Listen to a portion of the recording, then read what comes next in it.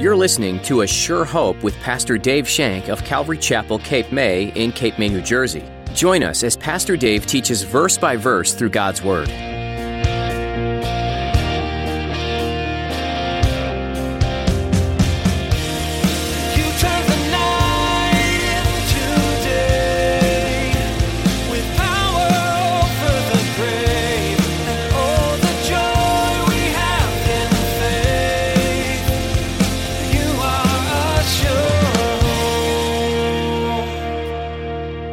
Important that Elisha didn't do the work for her.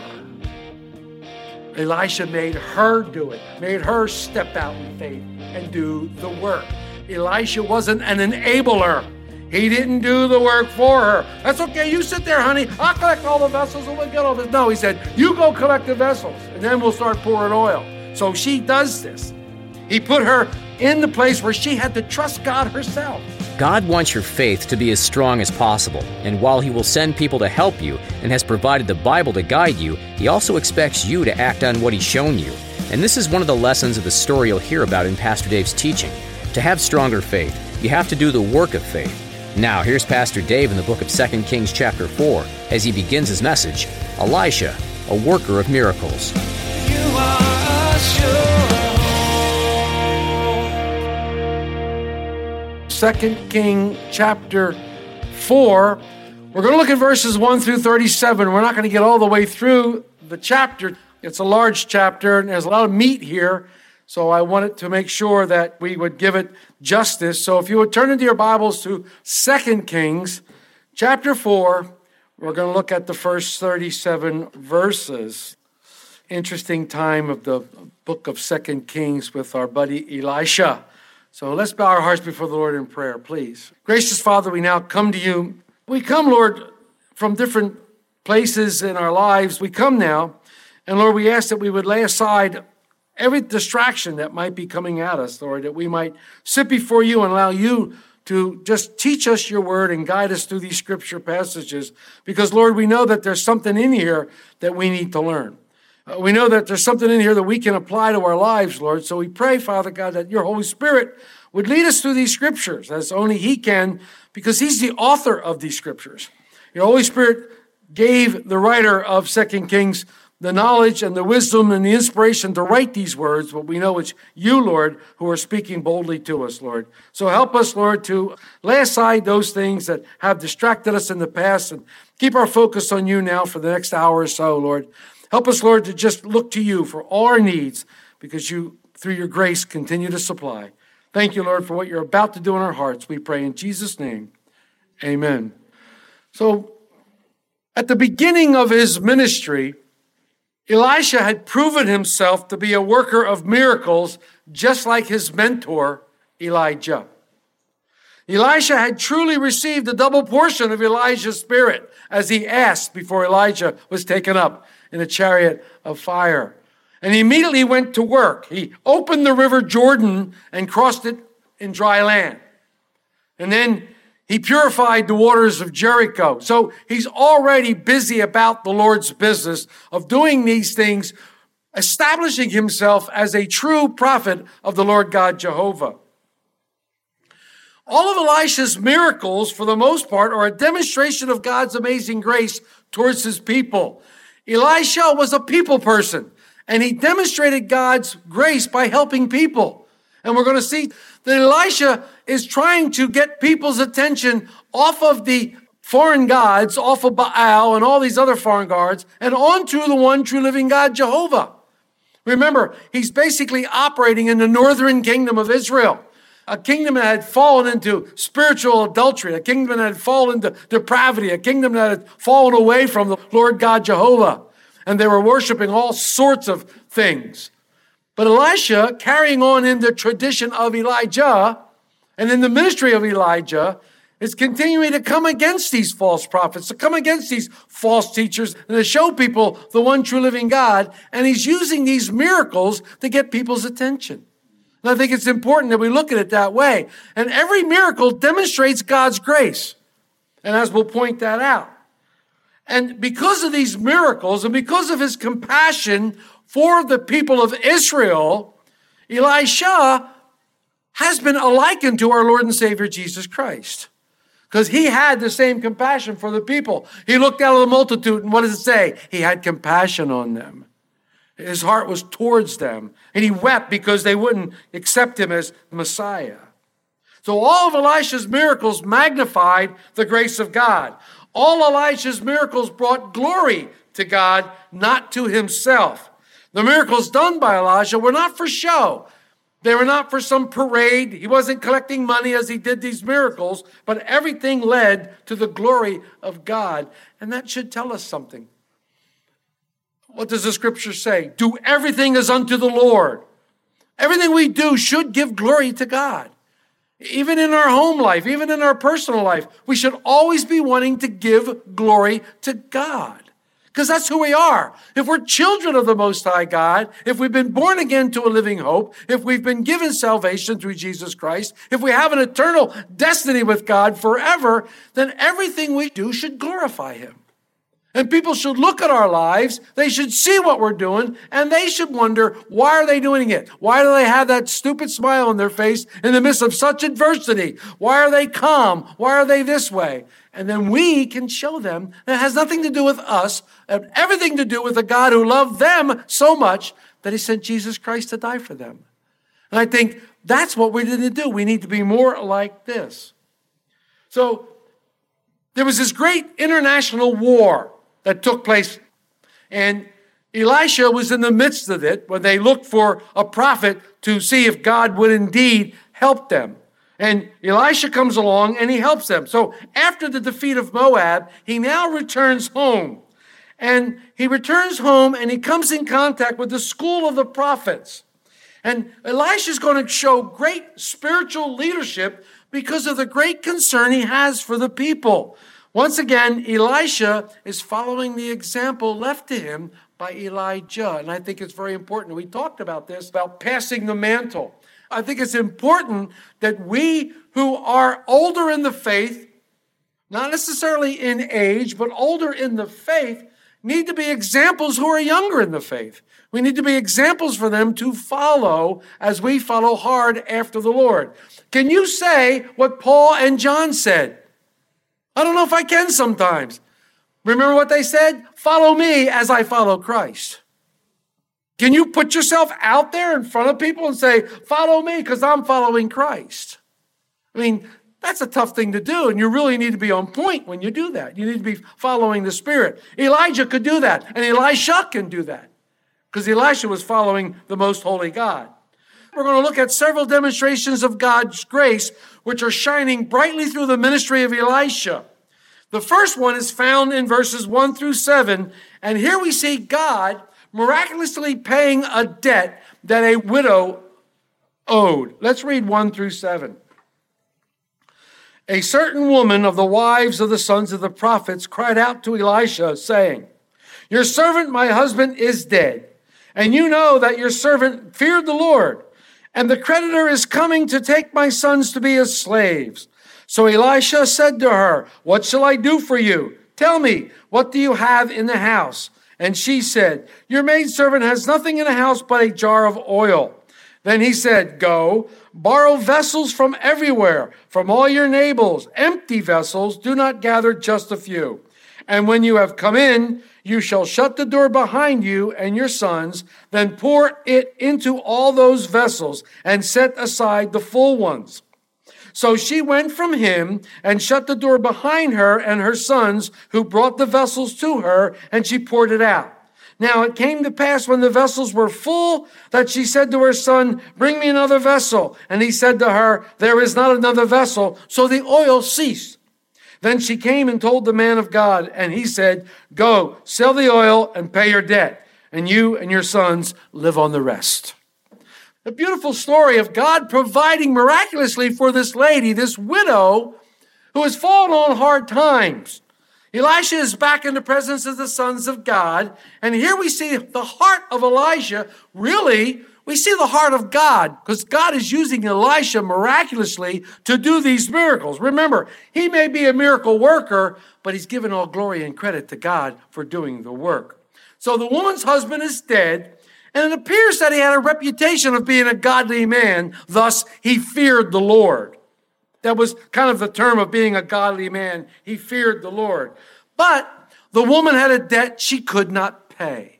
The woman had a debt she could not pay. And according to Hebrew law, you can read about it in Exodus 21, Leviticus 25, and Deuteronomy 15. According to Hebrew law, a creditor could put the person in debt and their children as servants. They could take them and put them into servitude, but they could not make them slaves.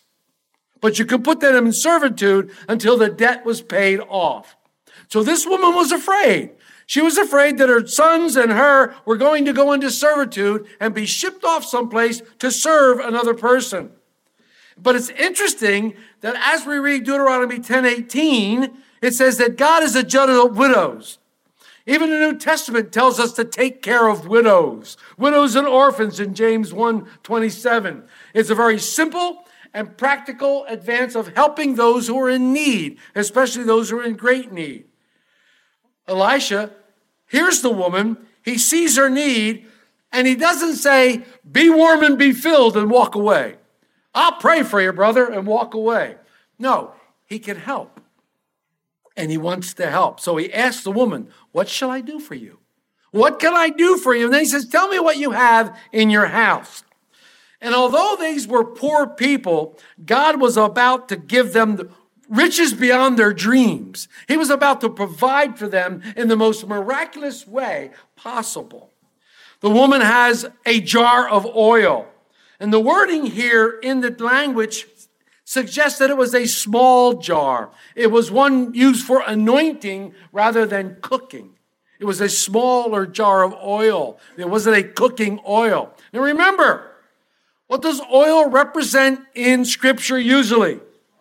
Holy Spirit. Okay, so she had that. She had that little bit. Now what I like about this is little is a lot in the hands of the Lord. A little is a lot in the hands of the Lord. And he will take whatever we give him. You give him a little, he'll make it a lot. If you're faithful in little things, he'll make you faithful in great things. He'll take whatever you offer him and use it because of his graciousness, his goodness, and his love. And he will do miraculous things. So Elisha says, go and borrow vessels. As many as you can. Go and borrow vessels as many as you can. And I love this. And by faith, the woman obeys Elisha. She steps out and she goes knocking on doors, asking if she can borrow vessels, things to hold the oil. Elijah made this woman commit herself to the faith for God's provision. Notice how God uses her in the midst of this miracle. She didn't sit back, eat bonbons on a hammock and go, okay, where's the oil?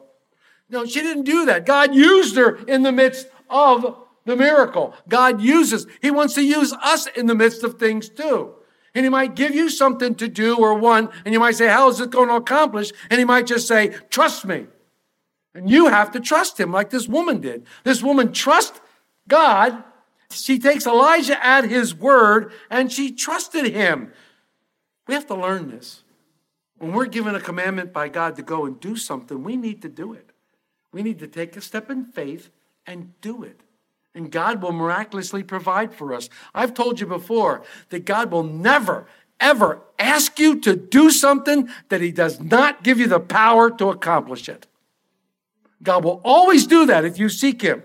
But we must obey him and then trust in him that he's going to supply all our needs. We love to quote, God has supplied all my needs in Christ Jesus. Yeah, he has. But are you doing the things that he asked you to do to see what those needs are being met? Are you doing those things? This woman, if she didn't collect the vessels, her debt wasn't going to be paid. She had to do something. Some people wait for God. Well, I need a job, and I need it badly. Have you looked in the one ads? No. Have you knocked on doors and asked people if they need help? No. But you need a job? Yeah. I'm waiting for God to provide. Okay. Can God call that person, have somebody call that person and say they want a job? Yes. What does God usually do? Have you look in the one ads and go walking from door to door and try to find a job, doesn't he? He usually does it that way. He can provide miraculous glory, but he waits for that. She didn't do that. She went and had the vessels filled.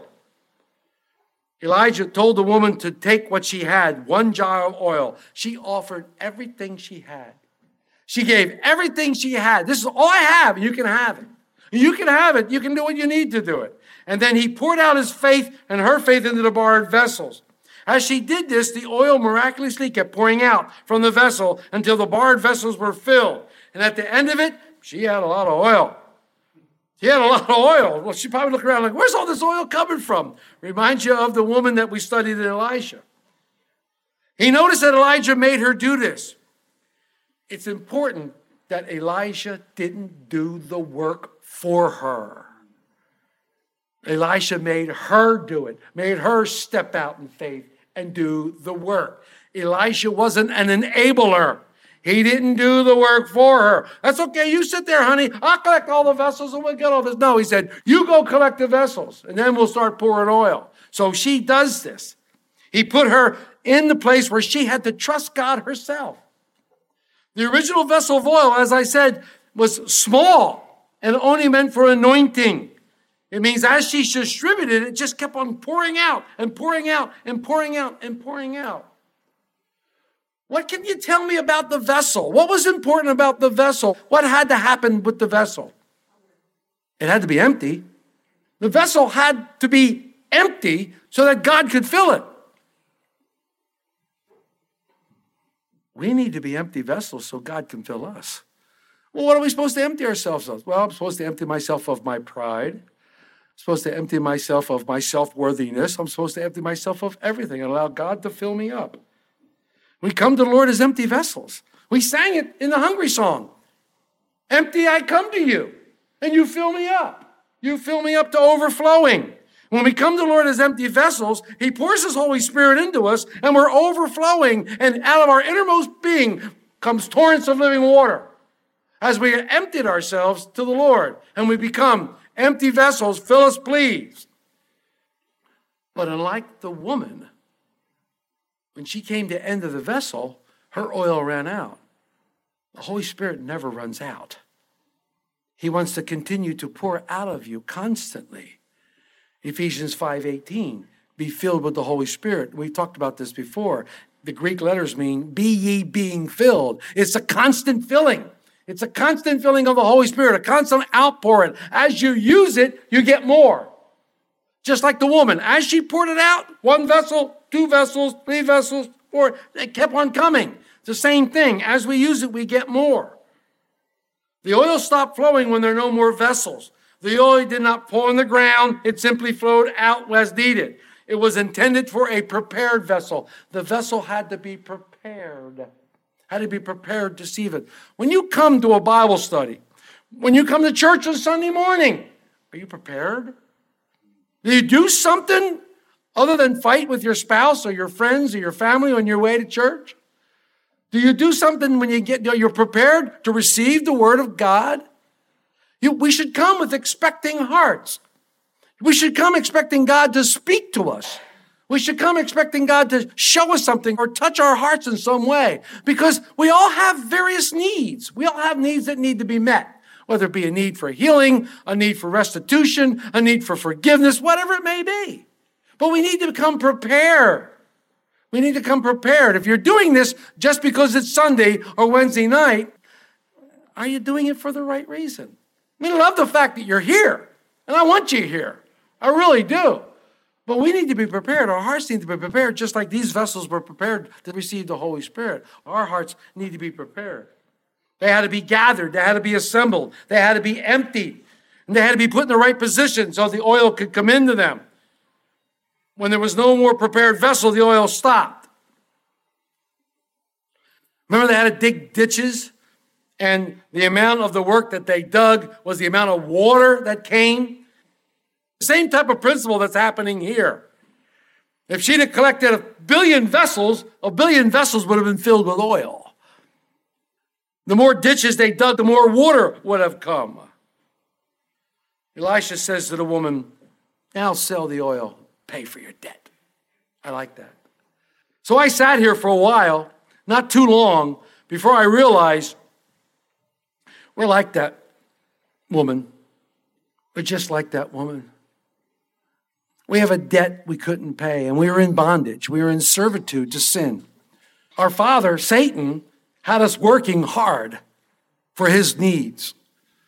But Jesus Christ came along and he paid for that debt. He paid for that debt in full with his blood. And we've been blood bought. We've been bought by the blood of Jesus Christ. We now are belong to him, and he bought us and redeemed us so that he could set us free.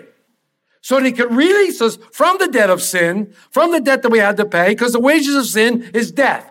And he released us from that, and now we can walk freely, knowing that we're going to have eternal life through him, because he did what we couldn't do. Elisha and God did for this woman what she couldn't do for herself. They paid the debt. Christ did for us what we couldn't do. He paid the debt from sin. And I love that. Amen, you bet. Amen and amen and amen. Absolutely. So we look at that and we see this beautiful picture of this woman and how Elisha is pouring his heart out upon her, but knowing that God is doing a mighty work. So he does this miracle. And then in the next section, in verses 8 through 37, we come to the Shunammite woman. I love this story too. I love the story of the Shunammite woman. I really, really do. And she's going to come back as we get further on in 2 Kings, and she's going to come back. But this picture of the Shunammite woman is pretty cool. Let's read verses 8 through 12. Now it happened one day that Elisha went to Shunem, where there was a notable woman, and she persuaded him to eat some food. So it was, as often as he passed by, he would turn in there to eat some food. And she said to her husband, "Look, now, I know that this is a holy man of God who passes by us regularly. Please let us make a small upper room on the wall, and let us put a bed for him there, and a table and a chair to a lampstand, so it will be whenever he comes by us, he can turn in there." And it happened one day that he came there, and he turned into the upper room and lay down there. Then he said to Gehazi, his servant, "Call the Shunammite woman." When he called her, she stood before him. So here we see Elisha now, again, imparting the grace of God. He is imparting the grace of God, but this time he's going to impart the grace of God by restoring a life that passes away. And it's all set up by him. Elisha is traveling through Shunem where he meets this notable woman. Give you some background here. Shunem is about 20 miles from Elisha's hometown of Abdel Maholah. It's about 20 to 25 miles between Shunem and Mount Carmel. Remember, Mount Carmel is where Elijah called fire down for the prophets of Baal. It's a most holy place. You come with us to Israel, and they will see that on the first day you get there. We're going to go to Mount Carmel. We'll see that. They even have a fire burning, so like you smell smoke. It's pretty cool. You think, wait a minute here. But if you come with us to Israel, you'll see that. You'll stand on Mount Carmel. You are a sure hope. You've been listening to a teaching from the book of 2 Kings with Pastor Dave Shank on A Sure Hope. There's a theme that you notice throughout this book. A person's actions have consequences. In the case of the majority of kings in this book, it was evil actions that incurred negative consequences. Do you think God enjoys handing out consequences for sin? On the contrary, just as a parent would prefer willful obedience, God desires for people to seek after him and follow what he says because it's best for them. When that isn't the case, it grieves him to put forth discipline, but it's always with a heart for people to come back to him for their good. If you missed any part of today's teaching, or you'd like to listen to additional messages from Pastor Dave, visit ASureHopeRadio.com. Perhaps as you were listening, you realized that you have some questions about what you heard. We'd be happy to talk with you and provide some resources to answer your questions. Give us a call at 609-884-5821. That's 609-884-5821. In addition to that, you're welcome to email us at info@capewatchradio.com with any questions, concerns, or prayer requests. Would you rather talk to us in person? Then think about joining us this Sunday for a time in God's Word at Calvary Chapel, Cape May. Everything you need to know is on our website, ASureHopeRadio.com. Thank you again for taking time to learn from the book of 2 Kings today. We hope you'll join us again on A Sure Hope. You've rescue.